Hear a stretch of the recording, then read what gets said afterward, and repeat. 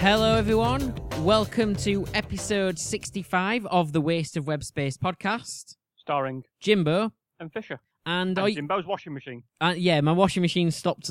Before we had to kind of delay the start of the podcast because my washing machine was still going, wasn't it? But it's finished. It's out of the cycle now. It's done. Okay. It's fully rinsed off. It is, I believe so. On a hot day like this, you should really actually put your washing out. Straight to away. Ensure you try and get it to dry, yeah. Otherwise, it might go fusty inside the... No. Oh, sorry, not fusty. Thirsty. No, not quite as simple when you're in a flat, Fisher, unfortunately. Okay, no problem. So, No problem. never mind. Anyway, we're going to get a bit euphoric for the for this episode of the podcast, for the title of our episode, because episode 65 it is. And yeah, we're going to get a bit euphoric. It might be nice for those people that are missing the sort of holiday tunes and a beefer and the glow sticks and all that kind of thing. So, are you ready? The title of today's podcast is Barnard Castle in the Sky.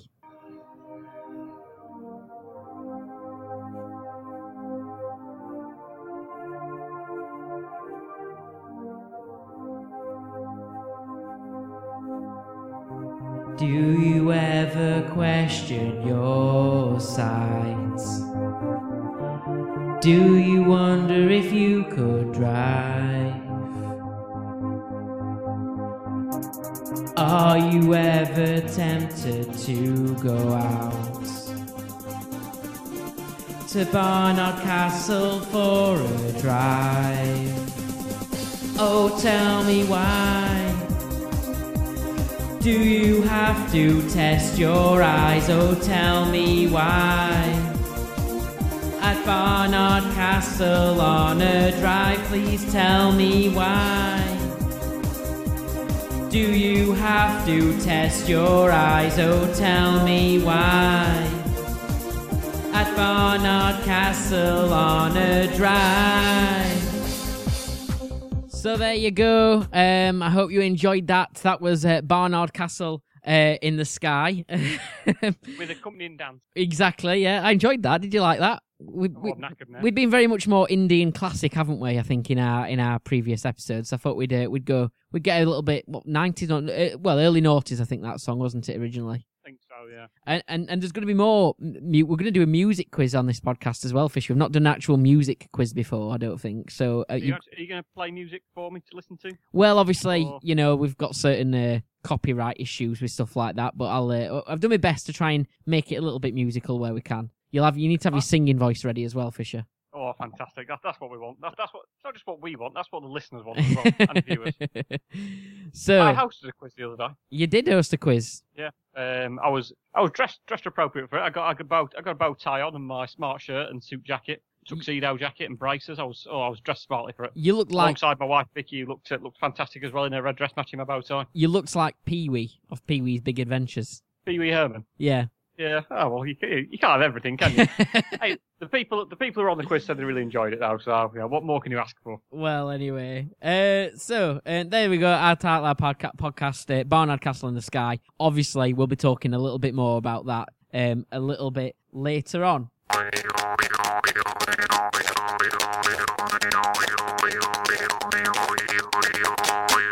So, it's time for drinks, and I think at this point it's also good to give somebody a bit of a shout out in it, Fisher. Do you want to go ahead with this one? It is. I've got a drink of Marston's Resolution Premium Beer. This is just dedicated to a friend of mine who would very much approve of us having a beer on the podcast. Unfortunately, he was involved in a bit of a nasty accident last week, so we wish him a very swift recovery on behalf of both of us. So he's a friend that I've known a long time. He's a very nice fella, isn't he? To everybody who would ever ever meet him. He's always very welcoming, and he's a great fella. So big shout out to him, and I hope you get well soon. Absolutely. So mine then is Atom Schrodinger's Cat. Which is, it says US Amber 3.5%. Now, I want to read off this can, and this has been in my fridge for a few weeks now because I've been collecting them up so that I've got plenty for the podcast. So, the science of brewing, it says, imagine there is a cat in a box. Quantum mechanics implies that the cat remains both alive and dead until the cat is observed. At this point, Schrodinger's cat was born. Schrodinger's cat is paradox, as is this beer. Brewed to be low in alcohol but full in body, strong malt backbone supports a punch of citrus hops. That's a very strange explanation of a beer, isn't it? Don't know, I've just spilled my beer everywhere, so I'm not really paying attention to what you're saying. That'd be a great one for the viewers, won't it? Brewed in Hull, anyway. Oh, and by the way, on that, we are planning on going live next week, aren't we, Fisher? You got to be, after what I've just done, you got to be joking. I don't know if the majority of that might have gone out of shot, but just to let you know that I've poured my beer, I've poured some of it on the floor, some of it even onto my novelty Guinness hat. Now a little bit wet at the corners and possibly permanent. I'm gonna have to machine wash that.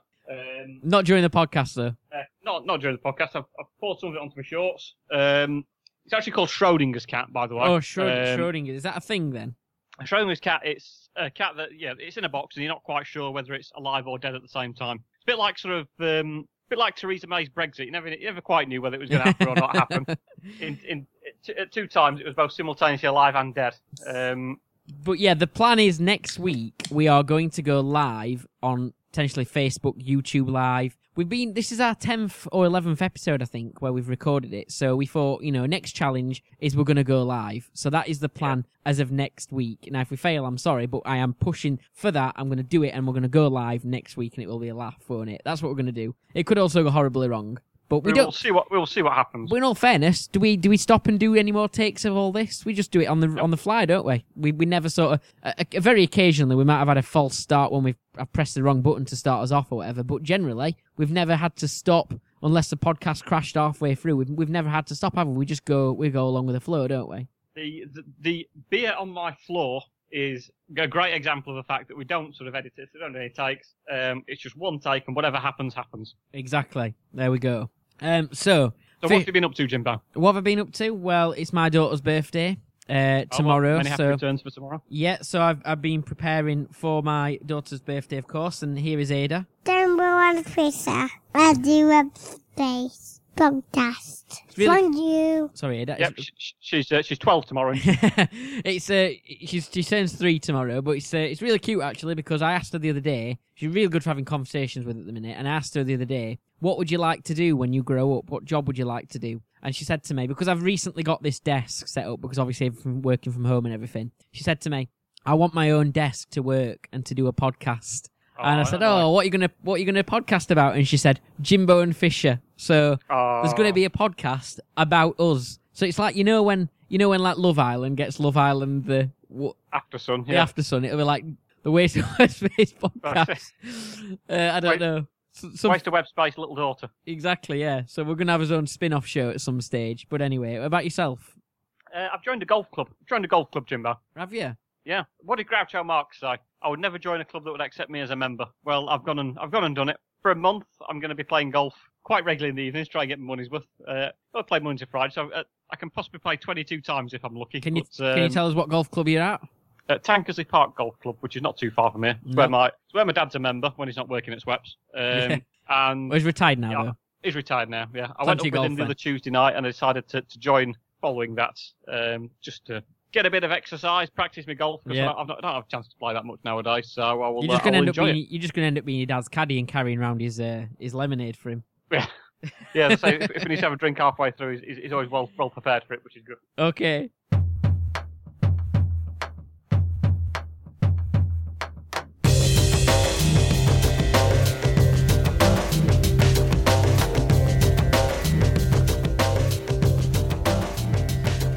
So, Fisher, it's your show and tell time.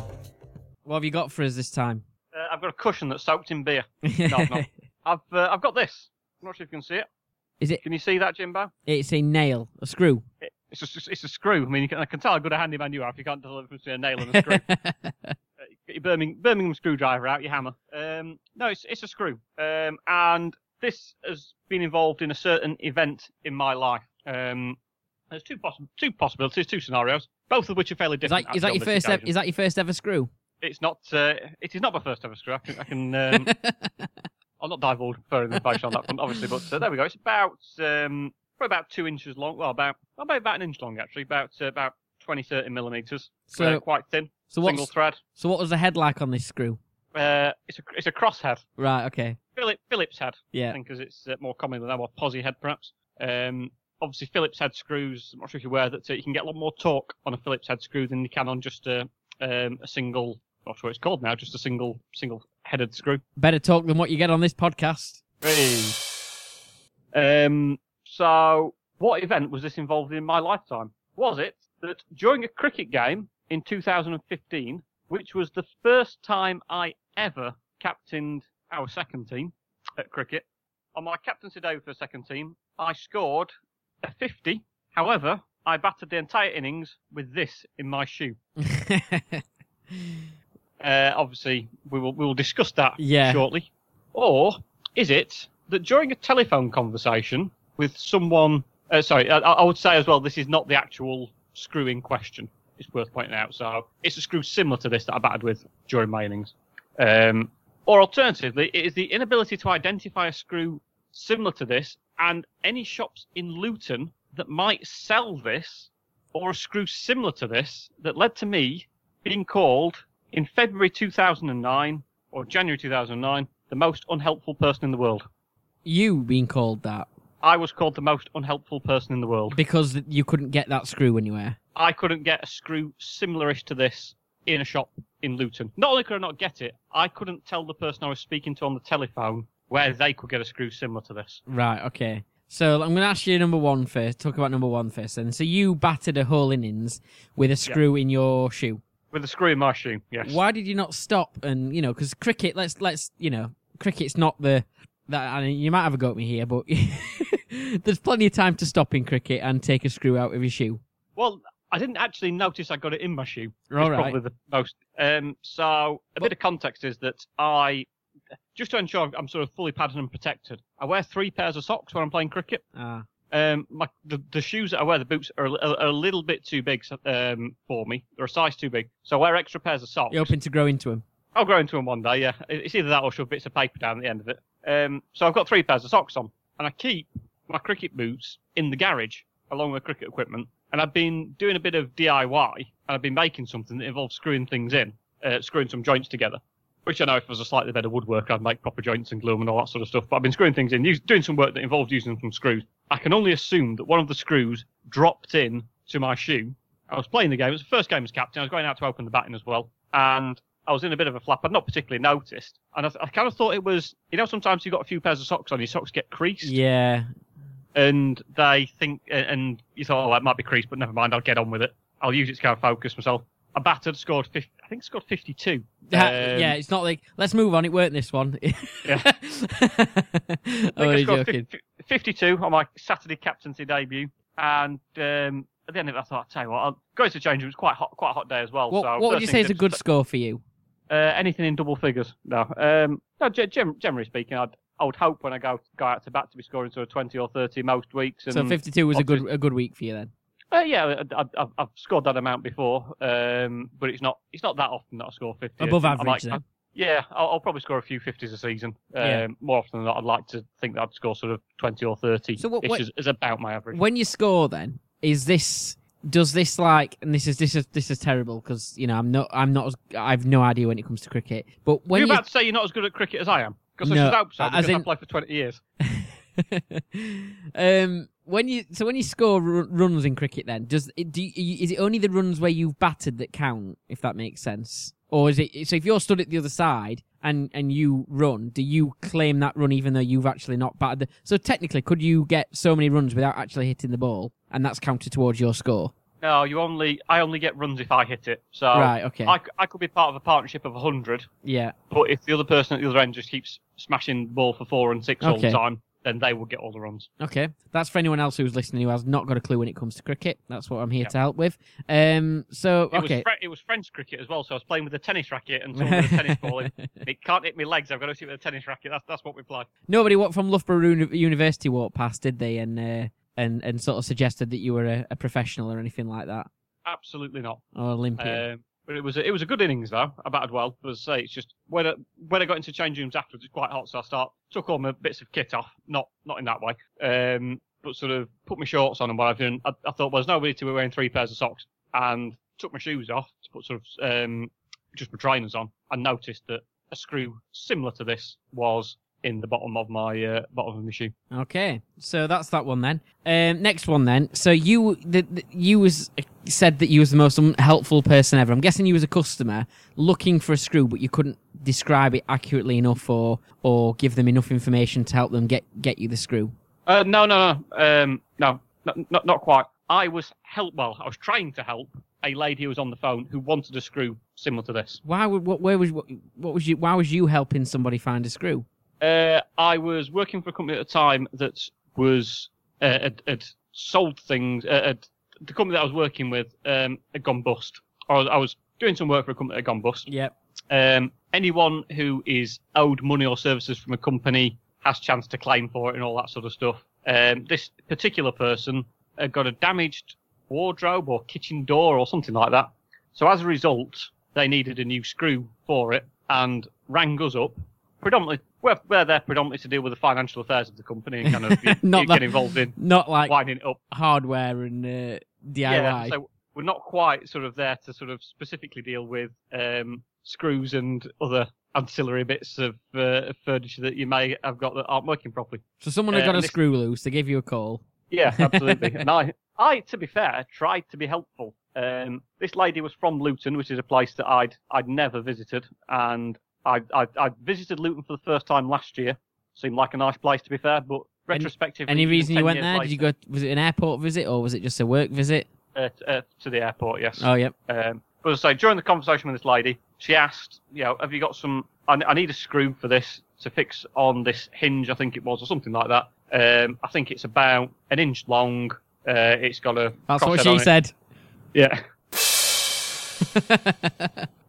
It's not working a lady properly. gave you a call, she asked for a screw, and said it's only 1 inch long. Yeah. I've heard it's severely damaged, Mr. Fisher, and it's bent out of all proportion. Are you able to assist? So I said, we can't really look at stuff that specific. I really wouldn't know where there is that kind of screw. She said, well, where would there be one that you might be able to sell? Where would there be one in Luton, do you think? So I said, I don't know, because I've never been to Luton. So I would suggest maybe a local hardware shop, or maybe a B&Q or something like that, or a Wickes. I think this is probably just a bit before sort of screw fix and tool station were particularly popular. Yeah. So I said, yeah, maybe a B&Q or a Wickes. And I think she expected a little bit more than that. So she said, well, I don't find that sort of remotely helpful. In fact, out of all the people I've ever spoken to, I think you're just about the most unhelpful person in the entire world. Which I thought was a little bit unfair. No, I think absolutely fair. I think if you're gonna, I think you should be able to, in the kind of role you're in, you should definitely be able to answer any DIY questions. And if a lady phones you asking for a screw, you should have. I should oblige and offer to take her up on the contract. I suppose what annoyed me about it most was the fact that I actually felt I gave her quite decent advice of either going to a hardware shop or a larger DIY retailer. All right then, so I'm going to go with my answer being the second one. The reason for that is I think the first one would seem more believable because you've gone with a cricket story that's obviously you're into cricket and it makes complete sense why that might have happened. And but I think it might be the more obscure one. I think it's the one that the phone call that you got that time at work. So you feasibly think that in either January or February 2009, someone called me the most unhelpful person in the world? Yeah, definitely. Because I couldn't find a screw that looks a bit like that. Yep. You are, of course, right. Hey!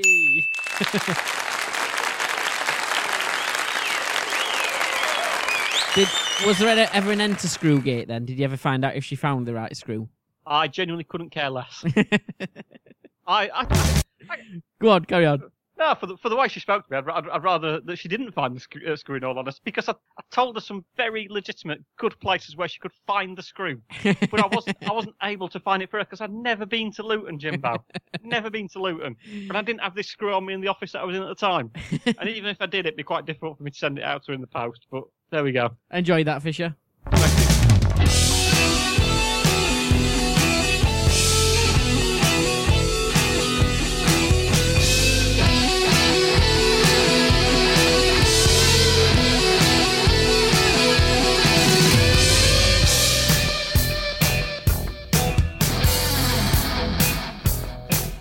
Okay, so I don't think we've got any apologies or anything, any headlines or anything this week before I move into my feature. Anything, Fisher? Not that I can think of. I'm not sure. So I can't think of anything particularly left outstanding from last week's episode. In all honesty, not sure what your thoughts are. No, I think I know I normally race ahead and then you tell me, no, we forgot his apology, we forgot this, we forgot that, but I can't. Yeah, it seems to be blank this week. So anyway, that's good. We might save some time. Anyway, so I'm going to do a bit of a music quiz for you now, Fisher, because last week one of your questions, I don't know why it came up. But one of your questions was, that's why, you did a quiz about things people had done when they were drunk, and one of the things is somebody who was giving CPR to a rubber dinghy. Yeah. We kind of came up, didn't it, that it used to be Staying Alive, which is the suggested, by the Bee Gees, which is the suggested beats per minute song to have in your head while you're doing CPR. But then you said that it's actually changed to Macarena as being one of the preferred ones. Yeah. And when I looked into this, there seems to be quite a spectrum of which one. It's generally between 100 to 110 beats per minute, I think, is the suggested one. So a number of songs could fall within that, including the Macarena and the Bee Gees Staying Alive and so on. So I thought I'd do a bit of a quiz a bit of a music quiz that uses songs that are suitable for CPR, because that's useful, because not everyone's going to know Bee Gees Staying Alive or Macarena. We discussed last week, if you don't, the Macarena lyrics, they're just, they're not even in English, are they? They're Spanish, I think, aren't they? So, and you've got to do the actions at the same time. So we discussed that that's probably not suitable. So I've got a list of different songs here that might be more suitable, but also some that are inappropriate as well because of the lyrics or the song titles. Like I mentioned last week, I once got mixed up and instead of the Bee Gees, Staying Alive, I tried to do CPR to the Fugees, Killing Me Softly, which is a terrible mistake. But anyway, so I'm going to help put people right, because this could be important information, couldn't it? It could, yes. I suppose one thing that I've never actually had to practically perform CPR on anyone, albeit I am trained in how to do it. It does sort of amaze me, but interest me at some degrees, that you've got to try and get the song in your head to do the right rhythm. Yeah. But at the same time, you've also got to try and count to 30. Yeah. And I think that is quite difficult. So you probably need someone there to count. One person to sing, one person to count, and you just to do the... And you've probably also got to be, I suppose, pretty good in terms of ability of performance of a song, because your timing's got to be right, hasn't it? If you're forgetting the lyrics halfway through, you're like, what was the lyric again there? So we're going to test a little bit of that out today for you, Fisher, okay? So there will be some lyric questions. Are you ready for number one then? And I thought I'd start with one that I think you're pretty keen on. So you're a Simon Garfunkel fan, aren't you? Yes, some of Simon Garfunkel's best works were really, really a work of art. And Paul. So, are you ready for your first one? So yes, Simon Garfunkel's Cecilia, which has been covered by other bands, including Suggs from Madness, did a version of Cecilia. Cecilia, you're breaking my heart, and all that kind of stuff. Yeah. Is a perfect song for CPR, but which Simon Garfunkel song, which is the right BPM still, is probably not suitable for CPR because of the song title? So have a think about all the sort of Simon Garfunkel songs that you know, and I can give you a clue if you ask. If you ask for the clue, you can have a clue. It's up to you whether you want it or not. Let me have a think now.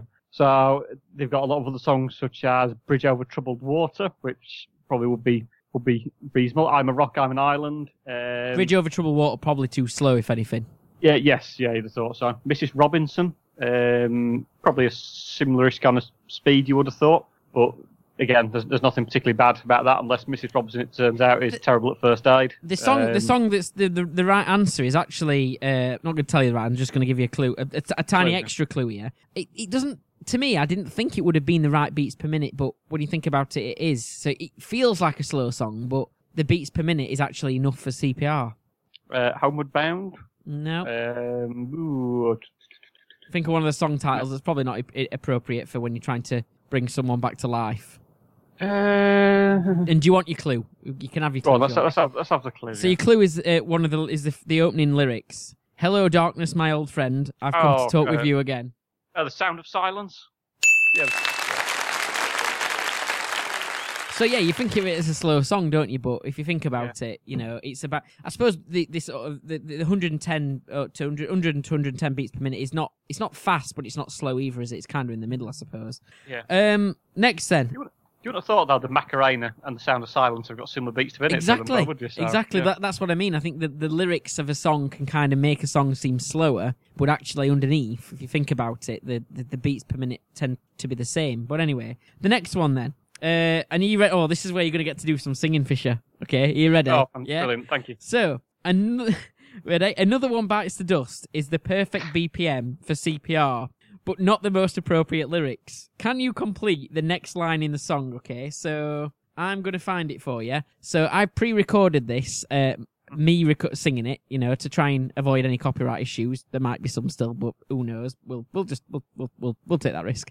When it stops, I'm going to try and point at the screen for you when you need to get ready to continue with the song. Is that all right? So there's 2 lines I've missed out, and then we go on to the chorus. Are you ready? So I'll start. You'll hear me singing it, and then you've got to fill in the rest of the lyrics. Okay? So you ready? I'll count you in. Yep. 1, 2, 3.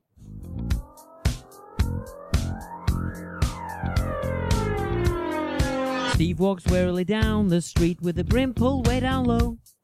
Ain't no sound but the sound of his feet. Machine guns ready to go. Are you ready? Hey, are you ready for this? Are you hanging on the edge of your seat? Out of the doorway, let the bullets rip to the sound of your beat. Yes! We're all together. Another one bites the dust. Another one bites the dust. And another one gone, and another one gone. Another one bites the dust. Hey, I'm gonna get you too. Another one bites the dust. Oh, what? That, you know what? That's incredible. That is good work. You got it absolutely bang on. So the answer there was out of the doorway, the bullets rip to the sound of the beat. You know what? That is good going. Very, very impressed. Congratulations. I wish I'd prepared more of them now, but I didn't go too mad in case it didn't work. What a shame I'm not dressed as Freddie Mercury again. It would have been perfect, wouldn't it? So that's I've got an idea for a joke we should have done last week, by the way, to the Paul Simon song. Oh, go on. Obviously, what you should do in the event of someone actually needing CPR is you should immediately ring an ambulance and tell people whether the casualty is conscious and whether they're breathing as well. And obviously, at that point, you should hopefully hear the sound of sirens. There we go. So was that going to be the joke we should have done last week, but you've done it this week? Yeah. That's not how it works. Anyway, country singer Toby Keith. Now, we had a country quiz a few weeks back, didn't we? So this is refreshing our country knowledge. Country singer Toby Keith has a 1993 hit, perfect for CPR, but again, an inappropriate title. Okay? What is the title? It's either A, He Ain't Worth Missing, or B, He Ain't Worth Saving. He ain't worth missing. Well, neither of them are particularly good, are they, to be fair? No. Not pleasant, but I think it might be He Ain't Worth Saving.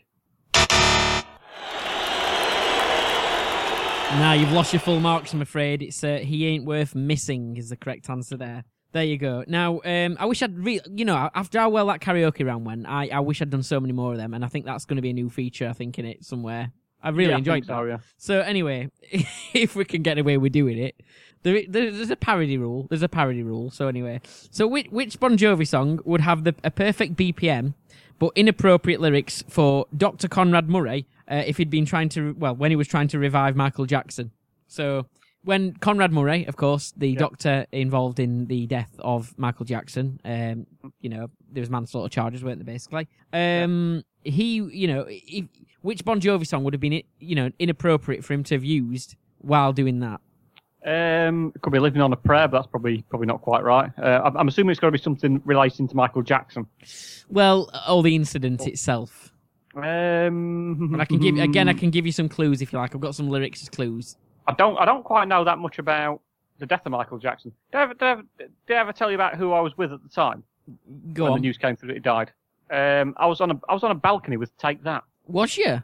Yeah. I mean, it potentially could be quite a good one for possession round, but I think do you remember at my wedding, we did a quiz, and that was possession round makes it sound really odd as well. Yeah.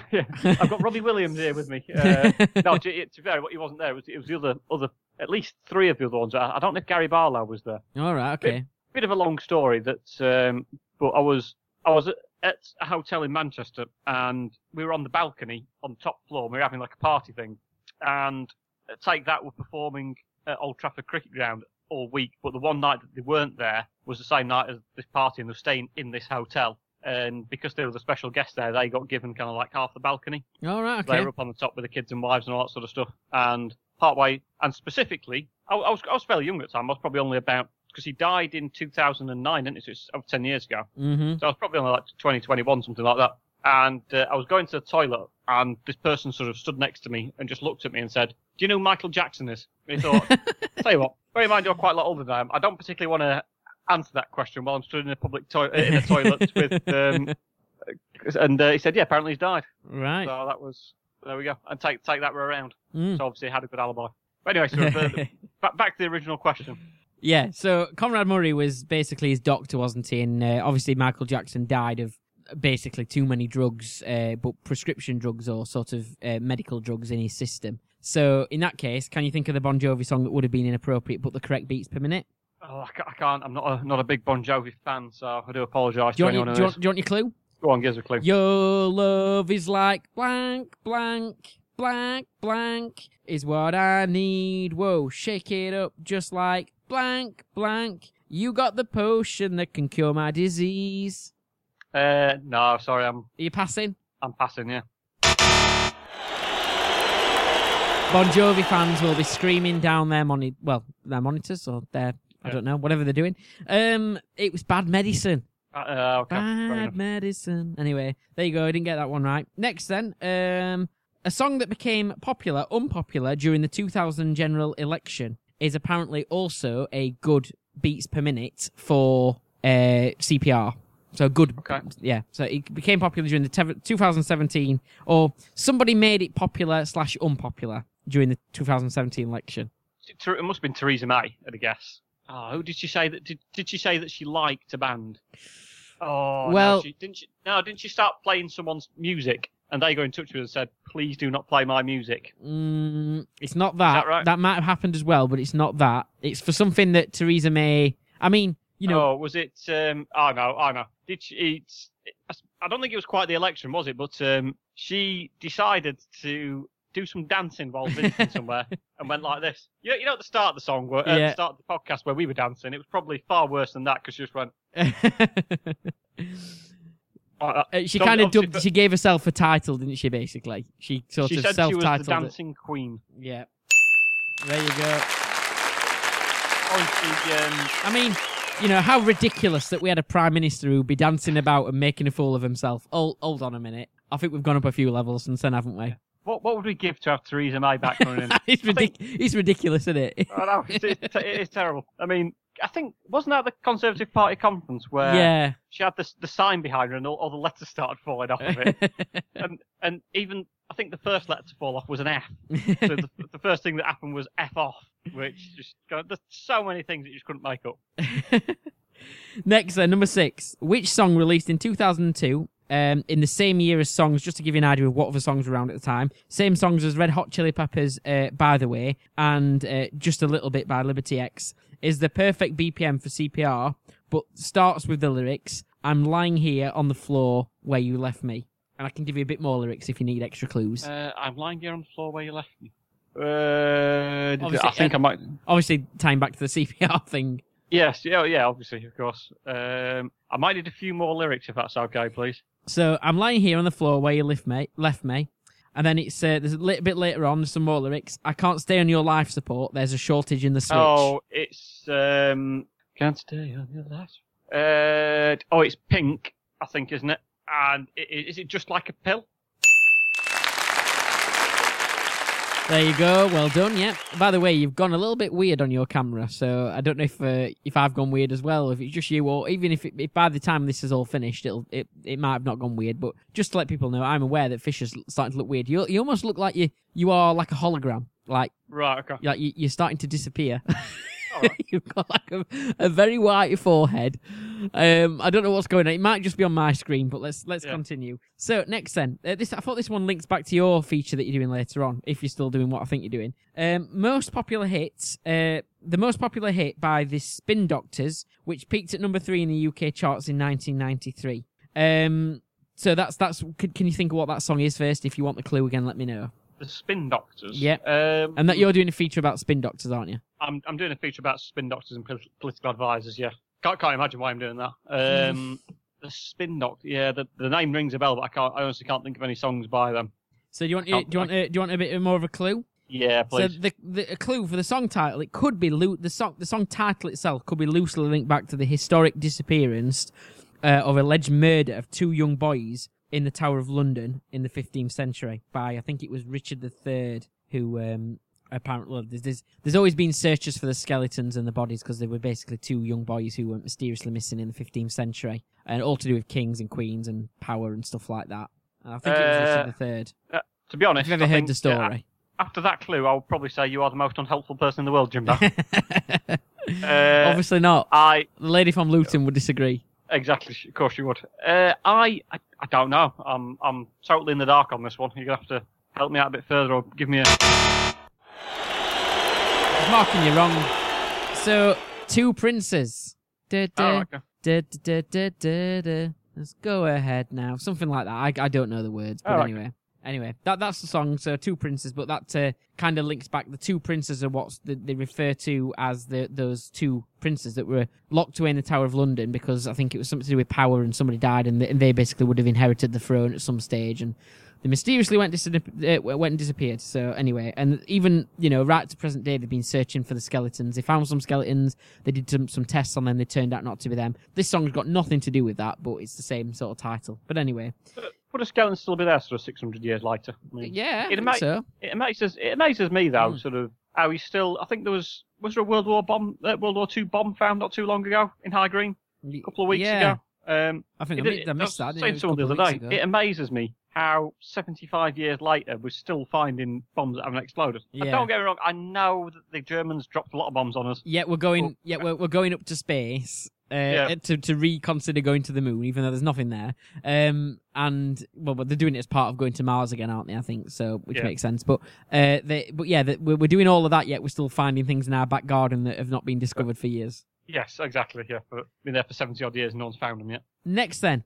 An REM song that has resurfaced quite a few times over the last years. So another one that's maybe not ideal for CPR, but also the ideal beats per minute. So it's resurfaced over the last couple of years, particularly since Donald Trump came to power. So when he first won his election, during the rising tensions between the US and North Korea at the time when there was rising tensions, and then more recently during the pandemic. A song that's kind of resurfaced, an old song from REM. Is it a sad song? Is it Everybody Hurts? No, it's not. It's an upbeat song. It's an upbeat song, but with quite a sort of powerful title, I suppose. Maybe so.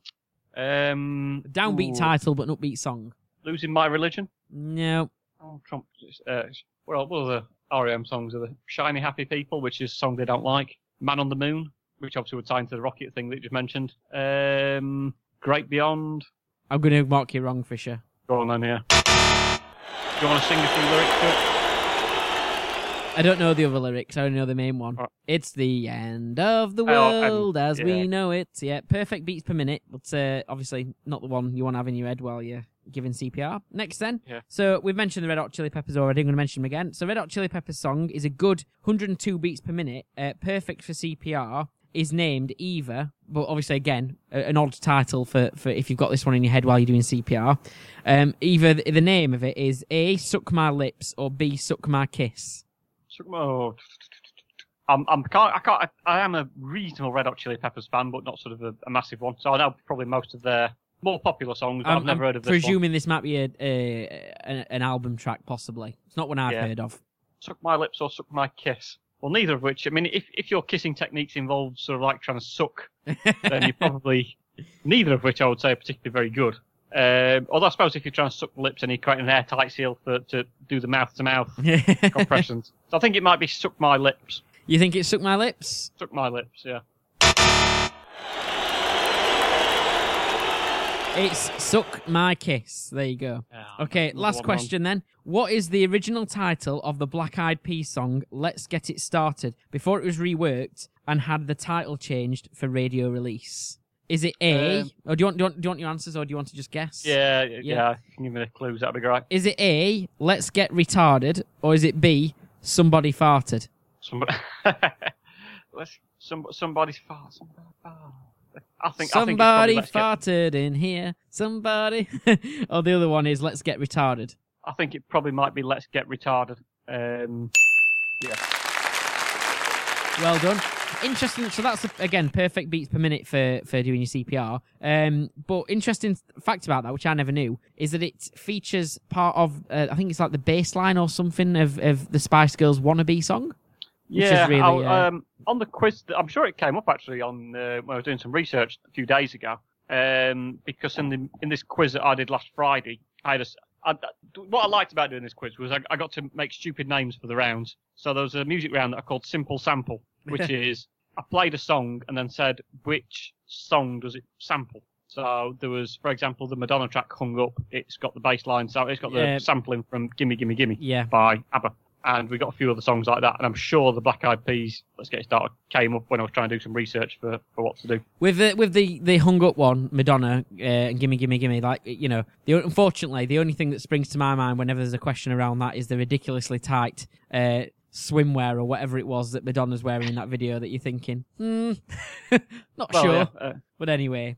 Well, to be fair, it wasn't a patch on one of the other songs that I did, which was Call on Me by Eric Prydz, is it called? Yeah. Obviously, which samples Stevie Winwood's song Valerie. Yeah. So, yeah, obviously the attire being worn in that video is obviously even tighter and very similar video, isn't it, to the Call on Me version? Yeah, excellent. Anyway, did you enjoy that, your music quiz? Yes, very good. Thank you very much. We have to do the karaoke again. Oh, karaoke is definitely going to have to be done again. Maybe at least once a week. Who knows? Thanks, Fisher. Are you too hairy during this lockdown period? Do you normally go to visit a specialist to wax your entire body? Have you got hairy knuckles that has led to a hairline fracture of your finger? Have I failed to fully understand what a hairline fracture is? Why not try Raise Razors? Why not give us a go? Deforestation doesn't just have to happen in the rainforest. There's nothing finer than a nice, smooth pair of legs. Give us a go, and at some point next year, we'll probably reinvent our razor by pointlessly sticking an extra blade on it. Raise Razors, helping you with the hair down there.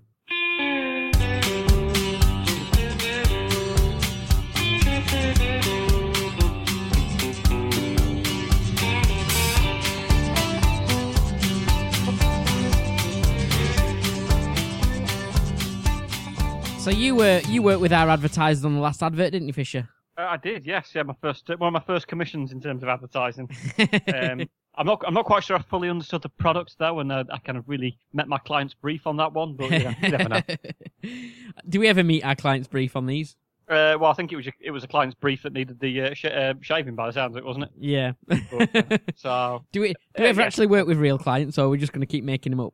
Yeah, we'll just keep making them up. I think give them silly names. It makes for good listening. Yeah, so exactly. Onto the news then, and we kind of mentioned obviously this briefly as part of our podcast title, didn't we? The first thing to talk about really is the continued absolute farce and joke and absolute, can we say it, bullshit that we're constantly being fed by our government and by, you know, and it's ridiculous, and it's a Dominic Cummings. I mean, we never disputed. I mean, as you said this week, never disputed what the reasoning behind what he might have been doing, or the fact that he wanted to care for his child or whatever. People are missing the point with it, aren't they? It's like, one person can do that and other people can't. Is what the issue is, isn't it? That someone's made the rules up and saying that this shouldn't happen, and then they're skewing everything that they're saying, and where somebody does it who's higher up in power and who's a friend of the government, let's say, it seems to be absolutely fine, no questions asked. Yeah, I mean, it was clear. Guidance clear. Stay at home. It turns out he didn't stay at home. He went somewhere else. At which point, I think it was Grant Shapps who could have gave the press conference that day when it was revealed. He said it was fine because whilst he'd not stayed at home, he'd stayed in the same place, so he isolated. It then transpired that he actually went out to Barnard Castle, which the police said would have actually been classed as a minor breach and would have probably led to him being told to go home. At which point Dominic Cummings would have said to him, well, when you say home, do you mean actually my home, or do you mean the place where I'm staying at the moment? And the excuse he gave for going to Barnard Castle, I can sort of, I'm not particularly saying that I agree with it, but if he'd have come out on the when it was first revealed, he said, look, this is what I thought, this is what I was doing, this is why I did it. It was a very difficult decision to make, and I appreciate that some people can sort of see that I maybe haven't abided to the spirit of the rules, and therefore I apologise for that. But he didn't say that, did he?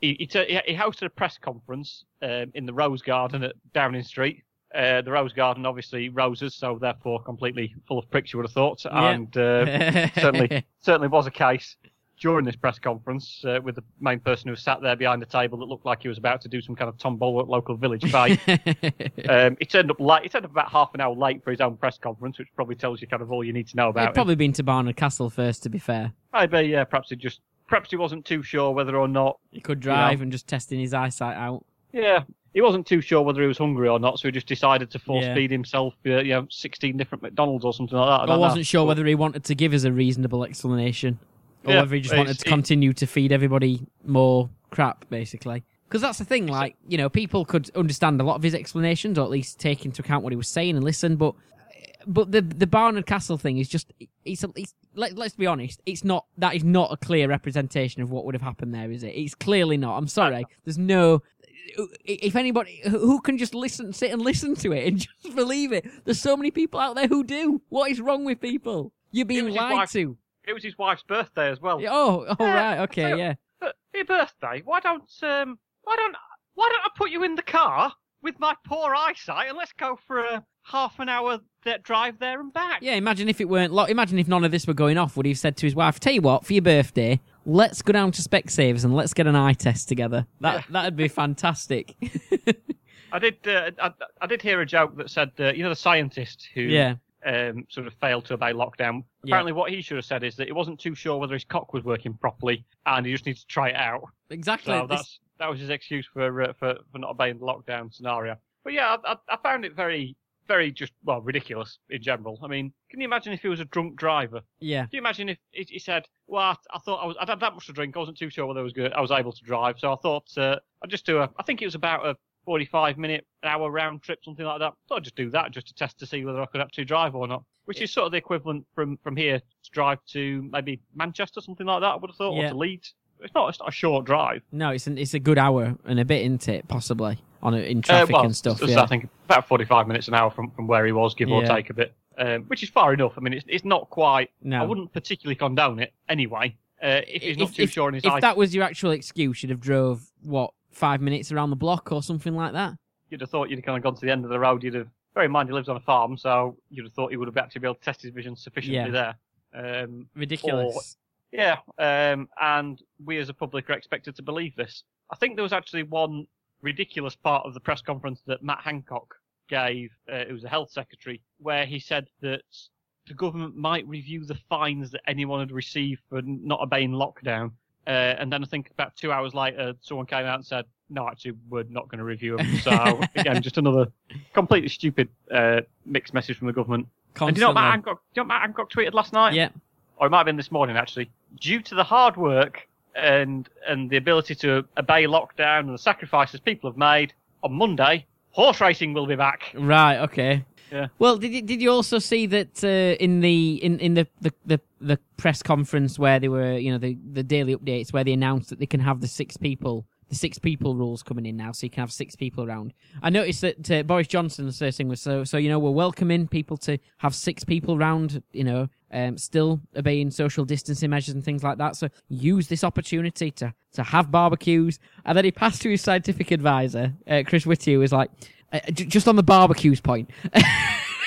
Just not sure that's exactly what we said. We were encouraging people passing food around to each other, but it came back to Boris, who was like, "Oh, yes, absolutely. Well, yeah, by all means, social distancing, but don't pass barbecue food around." Just complete mess constantly. Like there's no thought behind anything that they're doing and what they're going to say when they're up there. It's absolute madness.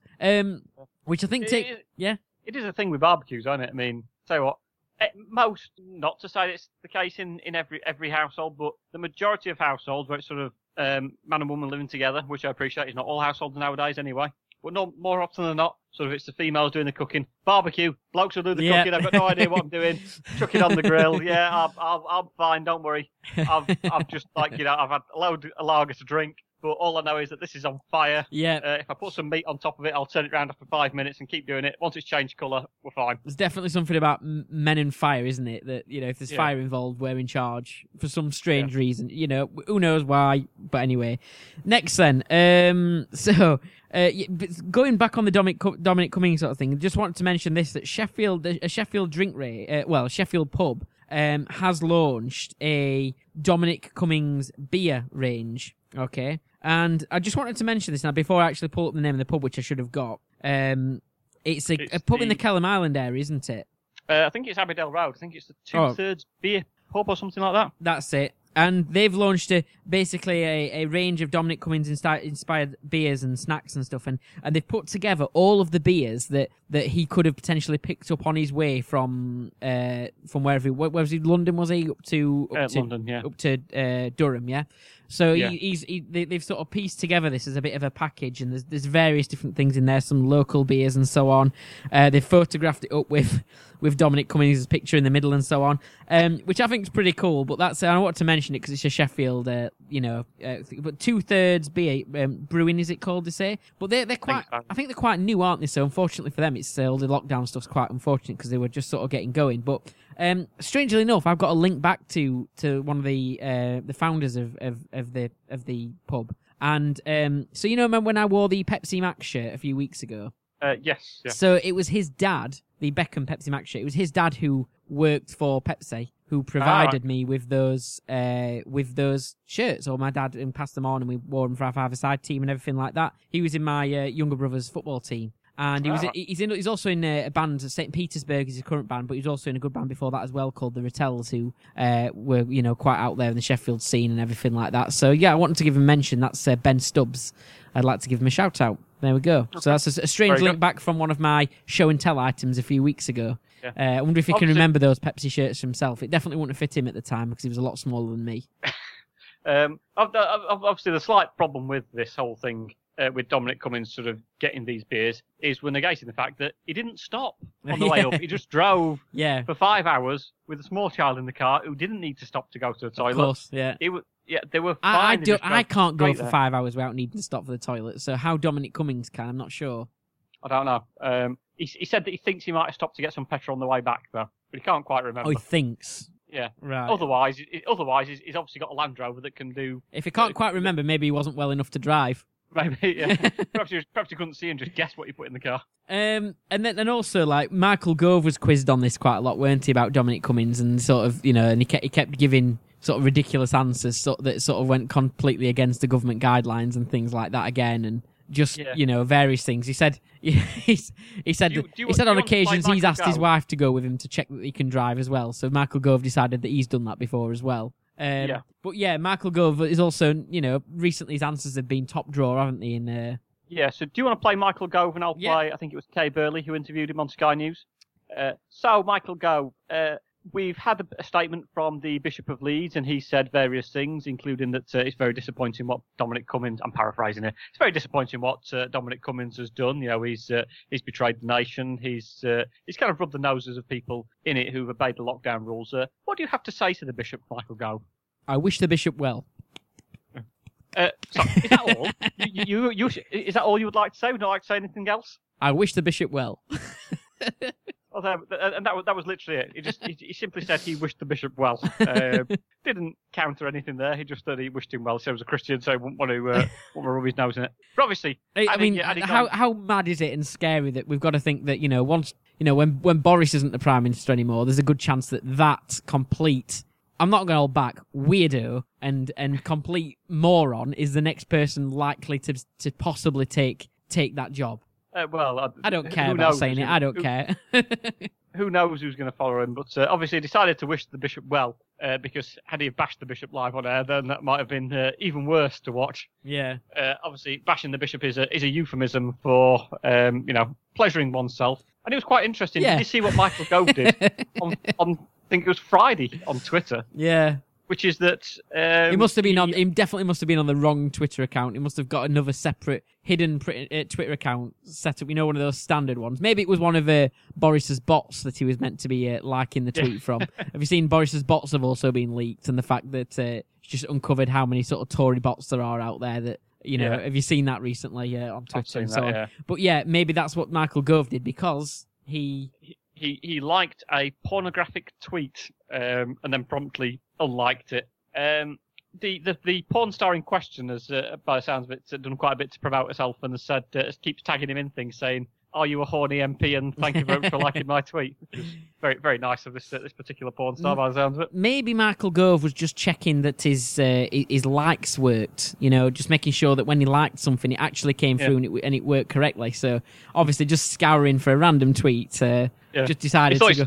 He thought his finger was broken as well, so he wasn't sure they could properly press on a mobile phone with it. He was sat with his wife at the time just to make sure that it worked as well. Well, let's hope it was his finger he used to press down on it. There we go. So anyway, that's enough on Michael Gove. Anyway, just a few sort of funny-ish news stories to sort of close up here, really. So a flying turtle smashes into a car windscreen in Georgia. I'm not 100% sure why the turtle was flying, and if it had just been maybe fell out of a lorry or fell off something else, but. Yeah, they said it made a turtle mess of things, didn't they? It did make a turtle mess of things, and you know, apparently the turtle was fine. It was, injury-wise, absolutely fine, but obviously a little bit shook up and a shell of its former self, of course. 2 symbols, because we deserve one for yours as well. But yeah, so I don't know if anyone saw that. Someone ended up with a turtle going through their windscreen in Georgia in the US. Just thought I'd mention that basically just so we can do a few turtle puns. Yeah. Are we sure it wasn't just thrown by a protester who was upset at police yet again killing another black person who'd knelt on his neck for 9 minutes? Possibly. That might be it, which is also, disgraceful, isn't it? But I mean, we could talk about America and some of the things that go on there a lot, couldn't we? But and unfortunately, it's sad for obviously a lot of the American citizens, isn't it? Who unfortunately, whatever background you're from, unfortunately, that's the kind of some of the things that go on in America are just not right, are they, in this day and age? Yeah, unfortunately, America is a very deeply divided country, and is it helped by their fancy living in one of those? Yeah. Well, as I say, I think we get a slightly lighter version of it. And one thing I would generally say is actually sort of as a result of a lockdown, I kind of almost feel that the country has come together a bit more than it maybe had done sort of a year or so ago. Mm-hmm. But I think we were a bit more divided for various reasons. Obviously, what happened? The police officer in question has been fired, and I think subsequently charged with murder of this particular person. To say in Elton's neck for about 9 minutes, even though screaming, say he couldn't breathe, and later passed away. I think the police department initially said that he had underlying health conditions, which obviously meant that it's fine to then therefore kneel on his neck. Yeah, not a problem. Don't worry, it's someone else that killed him, obviously. Mm-hmm. And their president, who will not name because I don't want you to play that annoying trumpet sound, aside from anything else. I'm going to do it anyway. Yeah. It's a time where you need to show real leadership. Yeah. You need to acknowledge that there are people in your country who've got very different opinions, and I think you need to try and bring these people together. So he decided to tweet the words, "When the looting starts, the shooting starts." And what irritates me about this is that, the US and the UK and other allies have removed leaders from Middle Eastern countries over the years, by force, pretty much. Who let's not doubt they were probably dangerous people and caused a lot of unrest and so on. But that bloke, Mr. Trump, I'm going to play it again, is as dangerous as any of those people with the things that he says and the sort of anger that he stirs up and the basically inciting violence, which is what he's done the other day. He's as dangerous as any of those, and he shouldn't be in power. It's ridiculous that he is. Well, his Twitter have now started marking some of his tweets as inciting violence and hatred. And I think his response is that he wants to close Twitter down as a result of that. Oh, right, okay. Which probably tells you all you need to know about him, really. Yeah.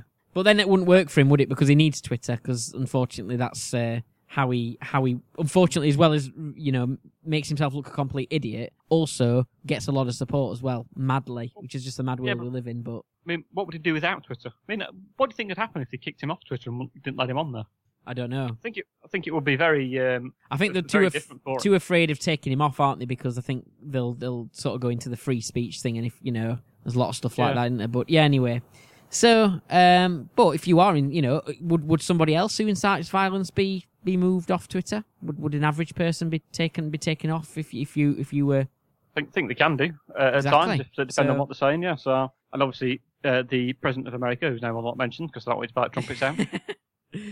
Cue the trumpet sound. You would still do it anyway.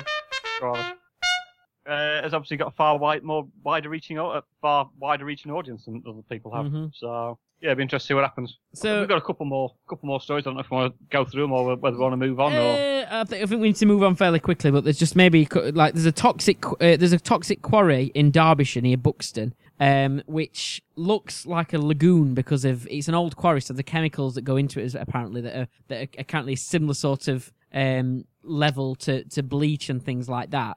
It looks really nice. It looks really nice and appealing to swimming, which because of the lockdown, people have been doing that when they've been going out, and because normally they dye this sort of quarry lagoon thing, they normally dye it black to put people off going in it, but they haven't been able to do that, so people have actually been swimming in what is effectively worse than bleach. So I think as of last week, maybe they've started to go out and dye it black again because it's to stop people from swimming in it. But if you've seen the pictures, it does look appealing. It really does. But I just wanted to mention that because that's quite nearby, really, isn't it? Yeah, I mean, do people do that? I tell you what, that was quite nice. I'll just swim in it. Yeah. Yeah, no consideration as to quite where it might be from. Or perhaps they're just trying to protect themselves against the coronavirus by bathing in bleach. I mean, what's wrong with that? Yeah, Donald Trump's been spotted Exactly, yeah. down there a few times. Injecting Has it washed all his tan off? Next then, so 2 men who were hired to carry out a sexual fetish turned up at the wrong house with machetes and I forgot my prop for this. I wanted to get a prop, but never mind. What a machete? No, I got a machete. But part of it was tickling them with turning up to whoever hired for this fetish to happen wanted to be tickled with a broom or stroked softly with a broom by men with machetes, and they turned up at the wrong house. Imagine that. Just imagine that. Hold on a minute. Hold on. I know. With the rules have changed and it's 6 people. But I don't think that involves people coming around with machetes and a broom to softly stroke me. But this actually happened in Australia, didn't it? Not in the UK. Yes, I think it actually happened a while ago. It's only just sort of, I think it's going through the courts at the moment. Oh, right, okay. I think they've said, haven't they been let off on the basis that they've been contracted to do something and made an honest mistake? And obviously, they weren't actually there to intimidate people. It was part of kind of trying to be nice and trying to help someone out, even if it was something that was slightly strange. I wonder if, obviously, presumably the person who they walked in on sort of resisted and said, what on earth's going on? Well, if they turned up with a broom, they might have thought it was someone saying, "Yeah, coming in, you clean away." Go around there. I've got a half tile floor there. You can clean that, please. But yeah, I wonder whether presumably the people in the house were obviously quite scared, you would have thought, and quite resistant to the whole thing. I wonder whether the people with the machetes and brooms just thought it was part of the role play and were kind of, oh yeah, go on then, yeah, we'll chase you around and wave the machetes at you if we must. That's funny. Scared them even more. But anyway, imagine if that had happened. Should we move on anyway? Oh, sorry. Well, yeah, I think eventually the judge just swept it under the carpet, though, didn't he? The Waste of Web Space podcast, the best, worst, and only podcast in Chapeltown. We think. We've got Instagram, Twitter, Facebook, and a website, but nobody visits any of them.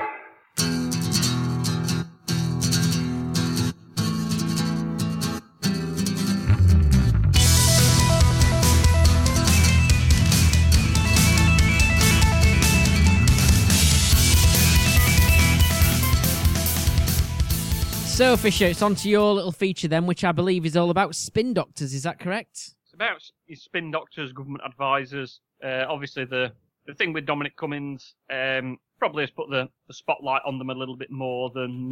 Can I just point out we've been podcasting for 1 hour and 7 minutes, and I need a wee. And okay. Dominic Cummings apparently can go for 5 hours, can he? In the car journey with a child and not need to stop for a wee. Yeah. So I think you just need to carry on. We've got another 3 and a bit hours to go. So just fine, Jimbo. Don't worry about it. Don't worry about it at all. So I thought one of the questions we'd get though first up is how much money does the public pay for special advisors in the 2018-2019 tax year? Is this first question? Salaries, what's that, sorry? Is this a question? Of course, a question. Yeah. You always start with a question that turns out not to be a question. I get it right, and then it doesn't count towards my final answers. Anyway. All right. Do you want to guess them? No, go. So the government are allowed special advisors, which are kind of paid from the public purse. I think they sort of do. They do work that the civil service can't do. So I think there sort of is almost a bit of a need for them that's doing more of the work for the political party who are in power as opposed to sort of work on behalf of the whole public, if that makes sense. So do we pay in the 2018-2019 tax year? Did we pay 5.3 million for the special advisor we used, or 9.6 million? I think it's going to be the most ridiculous amount of money, isn't it? They both sound quite ridiculous amounts of money. Is this for one person, did you say? No, this is for all the special advisors in the government. So still, which might only be a handful of people. Yeah, I think at the most you will get paid about 140,000 ish to be a special advisor. I think that's the maximum you can pay. Is that less than the Prime Minister? I think so. Yeah, or around similar. To be fair to politicians, I don't think they actually get paid a stupidly large amount compared to sort of chief executives of companies and private companies and all that sort of stuff. So I would suspect any politician could earn significantly more doing other things. I'd suspect actually they earn a lot more when they go and do things later on in the career, obviously. Yeah. Hasn't Theresa May been paid obviously some, a lot of politicians in some parties and so on, obviously they make money because, they're able to somehow contract out certain parts of of services to their sort of possibly related companies and so on, and I think there's probably some talk about Dominic Cummings being involved in some of that as well and his family and so on, but we'll not that's just all alleged, but I think if you do enough work looking into it, you'll see some strange things about that. But yeah, so I'm going to go with the big answer there, the 9.6 million. Yeah, yes, you'd be correct. Well done. I was actually going to go on and say that Theresa May apparently, since lockdown kicked off, I think she's been paid about £140,000. Is this for dancing? No, for speaking engagements that have been cancelled, so she's not even done the speech. Oh. Which, to be fair, to not listen to Theresa May, that sounds like quite good value. But yeah, I think she's bagged about 140 grand for things that she should have done that have been cancelled, but she's still been paid for it anyway. Right. Okay. So there we go. Probably put a claim in as well. Right. Exactly. So next up, Gordon Brown's special advisor Damien McBride resigned in 2009. What was he found to be doing? Was it that he was found to be using his government email account to discuss with another spin doctor setting up a website that would post made-up stories about the private lives of Tory politicians? Or is it that he emailed other Downing Street staff to say that they should have nothing to do with an event to celebrate Duke of Edinburgh's 85th birthday because he was just a daft old racist? I would like to think that, and unfortunately, I'd be foolish to think this, but that that Labour or Labour advisors or whatever wouldn't be the type to, or be the type that should be or would be tempted to be doing things like making up stories, complete false. They're just as bad as they're just as bad. I know they are. And sadly that is the truth. That's why the country is such a state and so divided and so on. But I'm going to go for the second one, and it was something to do with the Duke of Edinburgh's party or event or something like that. No, he was emailing a fellow spin doctor setting up a website that But at least the right outcome was there if he was sacked then. But anyway. Yes, yeah, of course. I think Gordon Brown was actually quite apologetic about it, and I think he apologised to the people in question, said, and sacked the person in question. Yeah. So Damien McBride was emailing a political advisor or spin doctor called Derek Draper. Who is Derek Draper married to? Is it Mrs. Draper? It's not Mrs. Draper. Her name is not Draper. Oh, right, okay. Commonly, she's not known as Draper. Is he married to BBC weather presenter Carol Kirkwood, or is he married to GMTV presenter Kate Garraway? Oh, I'm sure I've seen something about Kate Garraway recently as well, and possibly her relationship or marriage. I don't know. Something just rings a bell. I no idea what it is, but I'm sure I've read something recently. So let's go with the Kate Garraway one. And you'll be correct. Well done. Sure, there was something recently about Kate Garraway in the news, but I'm not 100% sure it was. I think her husband Derek Draper has been quite ill with coronavirus. Right. So I think that's been in the news a little bit. But there we go. Not particularly a scandal, but I thought it was a decent bit of spin doctor trivia. So in the early 2000s, political advisor Joe Moore resigned. What was the reason? Is it that she emailed her Downing Street colleagues to say that the behaviour of Iraqi citizens meant that maybe we should ask Saddam Hussein to come back into power? Or was it that she emailed her colleagues as the Twin Towers were collapsing on 9/11 to say it would be a great day to get to bury any bad news in the press?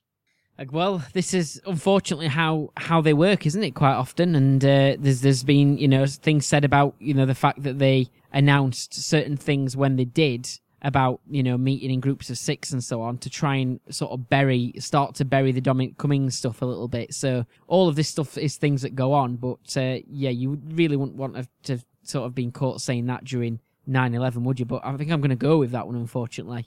And unfortunately, you will be correct. I mean, to be fair to a lot of political advisors, more often than not, when they do something stupid, they do generally just get sacked because they are quite. You can get someone else in to do that work that they have been doing. So off they go. I suppose what it is they're trying. They're possibly driven by results, aren't they, and stuff like that. And if they do things outside of their bosses, know how what's going on, and it gets them results, and it looks good on them if it's not found out, I suppose. But that's not, this is why they need to look at who they're hiring, and I don't know, it completely needs to change, doesn't it? Really? Yeah, absolutely. So back onto Dominic Cummings himself, anyway. Whilst he had the overall responsibility for the Spectator website, what did the website do in 2006? Is it upload a cartoon of Muhammad with a bomb in his turban, or upload a cartoon of Tony Blair with his head getting chopped off in a guillotine? Oh, I do remember. I don't think this was. I do remember stories about cartoons that have caused a lot of trouble, but I don't. So I don't know whether. I remember certainly there was some sort of cartoon about Muhammad, but I don't know if it's linked to this particular. I think this is not the same thing. So in that case, I'm going to go for the Tony Blair one, I think. And unfortunately, you'd be wrong. It was he did. Apparently, the Spectator magazine, which is what his wife writes for, and she wrote the article a couple of weeks ago saying that how difficult it had been in lockdown, all this sort of stuff, and how Dom had been so ill and could barely move for 2 weeks and all this kind of thing. When it turns out that actually that were a load of bollocks. Yeah. He was in charge of the website, which apparently years ago was kind of totally separate to the magazine, and he was the person who allegedly had full control over it. And did he miss it? Did he miss it because he couldn't see it properly? Yeah. Or maybe he should have gone for a drive to check he could have seen things properly and might not have missed it. It could well have been that, but it was told, I believe, quite promptly to take it back down again, and it was removed. So how did Dominic Cummings describe former Brexit Secretary David Davis? Did he say he's the best politician never to lead the Tory party? Or did he say he's as thick as mince? The best politician never to leave the Tory party? Never to lead the Tory party. Lead the Tory party. Okay, so it's either he said either something positive or something pretty negative. Something very negative, yeah. Let's go something negative, because I know he's quite an outspoken person, I think. He's often been said to rile people up and so on. And so, yeah, let's go with that one, the thick as mince one. Yeah, he called him as thick as mince. Yeah.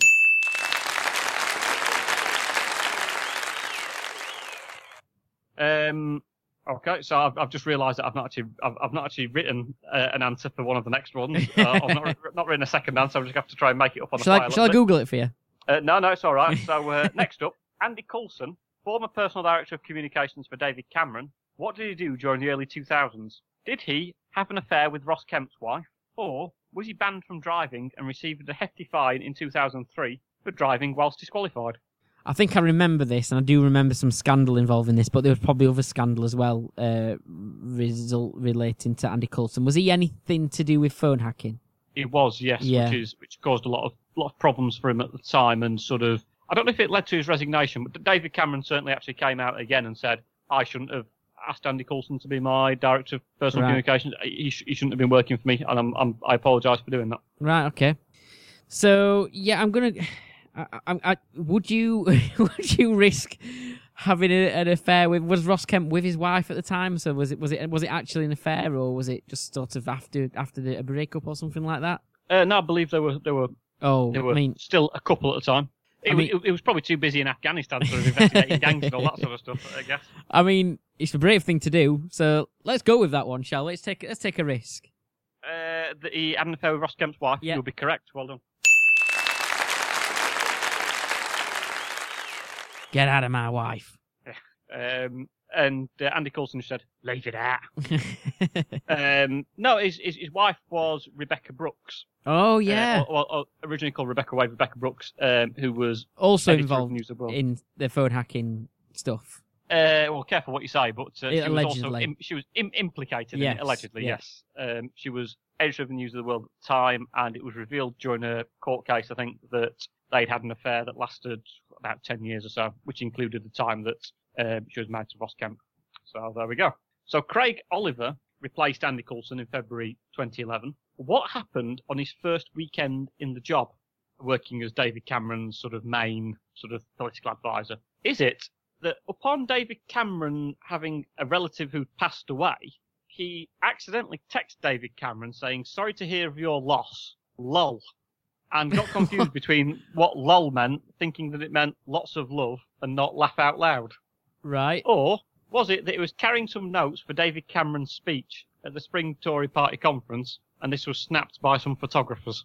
I remember something being snapped, but was it the same thing? Again, I do remember some notes, but I think this was more a Brexit thing. I think I remember some sort of Brexit notes being snapped or something, or like. I think there's been a few politicians over the years that have fallen for it, and not effectively fallen for the clear plastic wallet trick. Yeah. So I don't think it's that one, because I think that's been thrown in to trip me up, because I do remember a couple of things about that. So I'm going to go with the first one, and it texts saying LOL. I'm getting confused with it. No, you'd be wrong. I've literally just made. Actually, I am blowing my own trumpet there slightly, because I had read something about David Cameron accidentally doing that to someone who he knew. Oh, right, okay. Father had passed away, so he said, "Really sorry to hear of your loss, lol." And they texted him back saying, "Why would you put lol at the end of that?" And he said, "It does mean lots of love, doesn't it?" He said, "No, it means laugh out loud." I'm so sorry. So it was actually David Cameron who'd done that? I believe it was, yes, to a journalist and Tory party fan. So Alistair Campbell, Tony Blair's director of communications or whatever it was, kind of spin doctor, very, very well known and popular during the late 90s, early 2000s as part of that sort of Blair government and bringing sort of New Labour into power. He was being helped on a personal project by who? Is it that he was advised on how to redesign his garden by pop star Pete Doherty, who is nowadays a very keen gardener? Or he was being helped to write a book by Martin McGuinness, as the plot of the book involved an IRA active service unit as part of the plot. So Martin McGuinness is kind of involved with Sinn Féin, along with Gerry Adams. And Pete Doherty is involved in taking a large amount of drugs, along with various rock stars. You've got to question what might be in Pete Doherty's greenhouse if he's a keen gardener these days. But apparently he's on track now, isn't he? Apparently there's not been quite as many stories about him as there used to be. So whether that means he's kind of on a better path than he used to be now, who knows? Let's go with. I mean, I don't know if Pete Doherty would have much to do with sort of politicians and so on, but I mean, there's no potential link between that, is there really? But let's go with the second one. That Martin McGuinness was helping him with the book. You'd be correct, Roland. Apparently they became acquaintances during the Good Friday Agreement, and as a result, kind of kept in contact. And as I was writing this book that involved an IRA kind of active service cell, and sort of asked for a few bits of advice and asked if Martin McGuinness could help him. So Sean Bailey was an advisor on youths and crime for David Cameron. What is it alleged that he said at the 2008 Tory party conference? Did he say that certain young women intentionally get pregnant in order to get local authority housing? Or did he say that a lot of drug dealers are skillful business operators and we should be reaching out to this community and using its skills base? I mean, there's a tiny bit of truth in that they are very entrepreneurial, aren't they, I suppose, in a sense. Well, they understand supply and demand and all that sort of stuff. Yeah. Exactly, yeah. Although obviously illegal. But then there's a lot of there's a lot of fairly people who definitely should know better, who conduct things and have arrangements and stuff that they shouldn't have, or they exploit loopholes and so on. And that's quite often, unfortunately, politicians themselves, isn't it? Yes. So yeah, let's say that it was the other one was that about the. Who was it again? Sorry, it was David Cameron's youth and David Cameron's advisor on youths and crime. Maybe he would have just said the second one then, as kind of a way to sort of reach out and make himself seem hip or something like that. I don't know. No, he said that certain young women intentionally get pregnant in order to get local authority housing.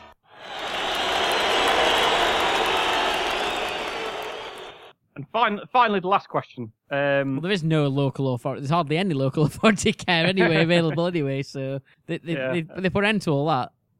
Well, to be fair, this was a few years. I think this was before they came in power. Oh, right, fair enough. Yeah. So a popular spin doctor, I think involved in sort of spin doctor work during the sort of late to mid 90s was Peter Mandelson, quite heavily involved along with Tony Blair, Alistair Campbell, sort of with that sort of New Labour machine of sort of spinning good news stories and what have you. And he had a bit of a rivalry with someone who was quite close to Gordon Brown called Charlie Whelan.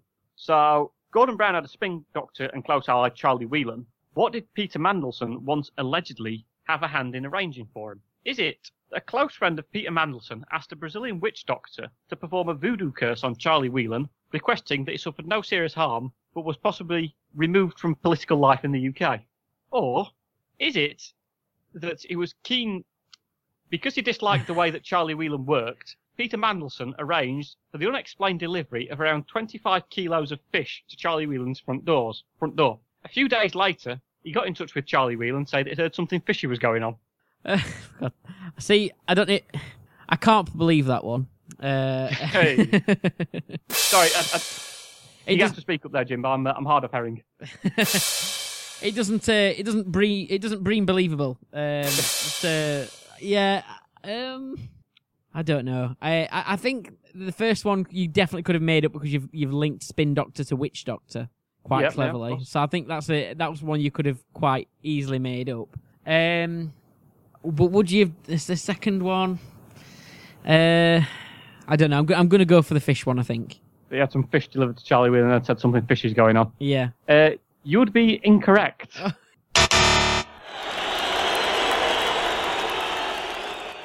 It's alleged that a Portuguese friend of Peter Mandelson, and obviously by friend of Peter Mandelson, I'm sure you can guess what that means, who was Portuguese, allegedly got in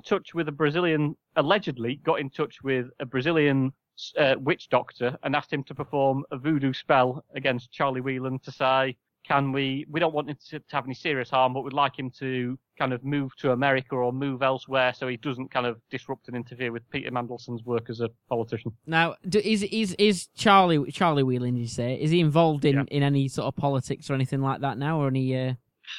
I don't know. I couldn't really find out anything about it. Because then we'd know if it worked or not, even if it worked a few years later on down the line. Could have done, yeah. But that's what allegedly happened. So a letter from a Portuguese friend of Peter Mandelson, who he allegedly also lived with. I think him and the witch doctor were both called something De Silva as well. So he got very similar names, which made reading the story even more confusing than the fact that it was quite baffling in the first place, really. There you go. There we go. That's the end of that quiz. Thank you very much. Enjoyed that Spin Doctor quiz. Really, thank you for that.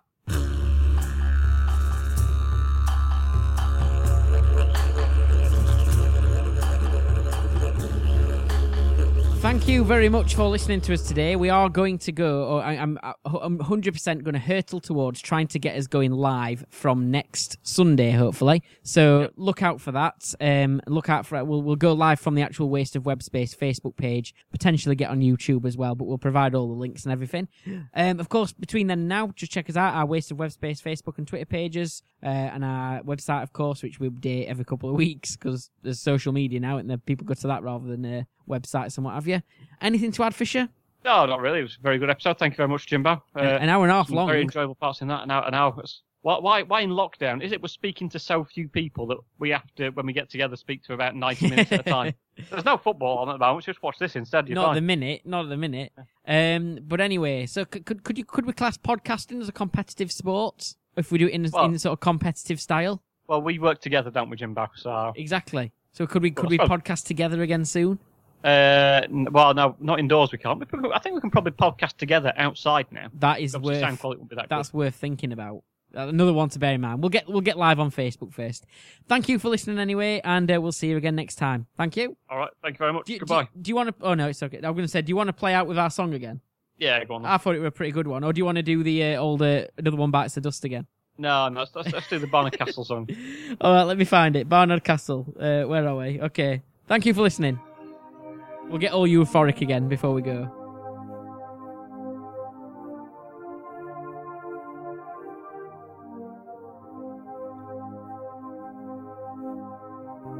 Do you ever question your sights? Do you wonder if you could drive? Are you ever tempted to go out to Barnard Castle for a drive? Oh, tell me why do you have to test your eyes? Oh, tell me why at Barnard Castle on a drive, please tell me why do you have to test your eyes? Oh, tell me why at Barnard Castle on a drive.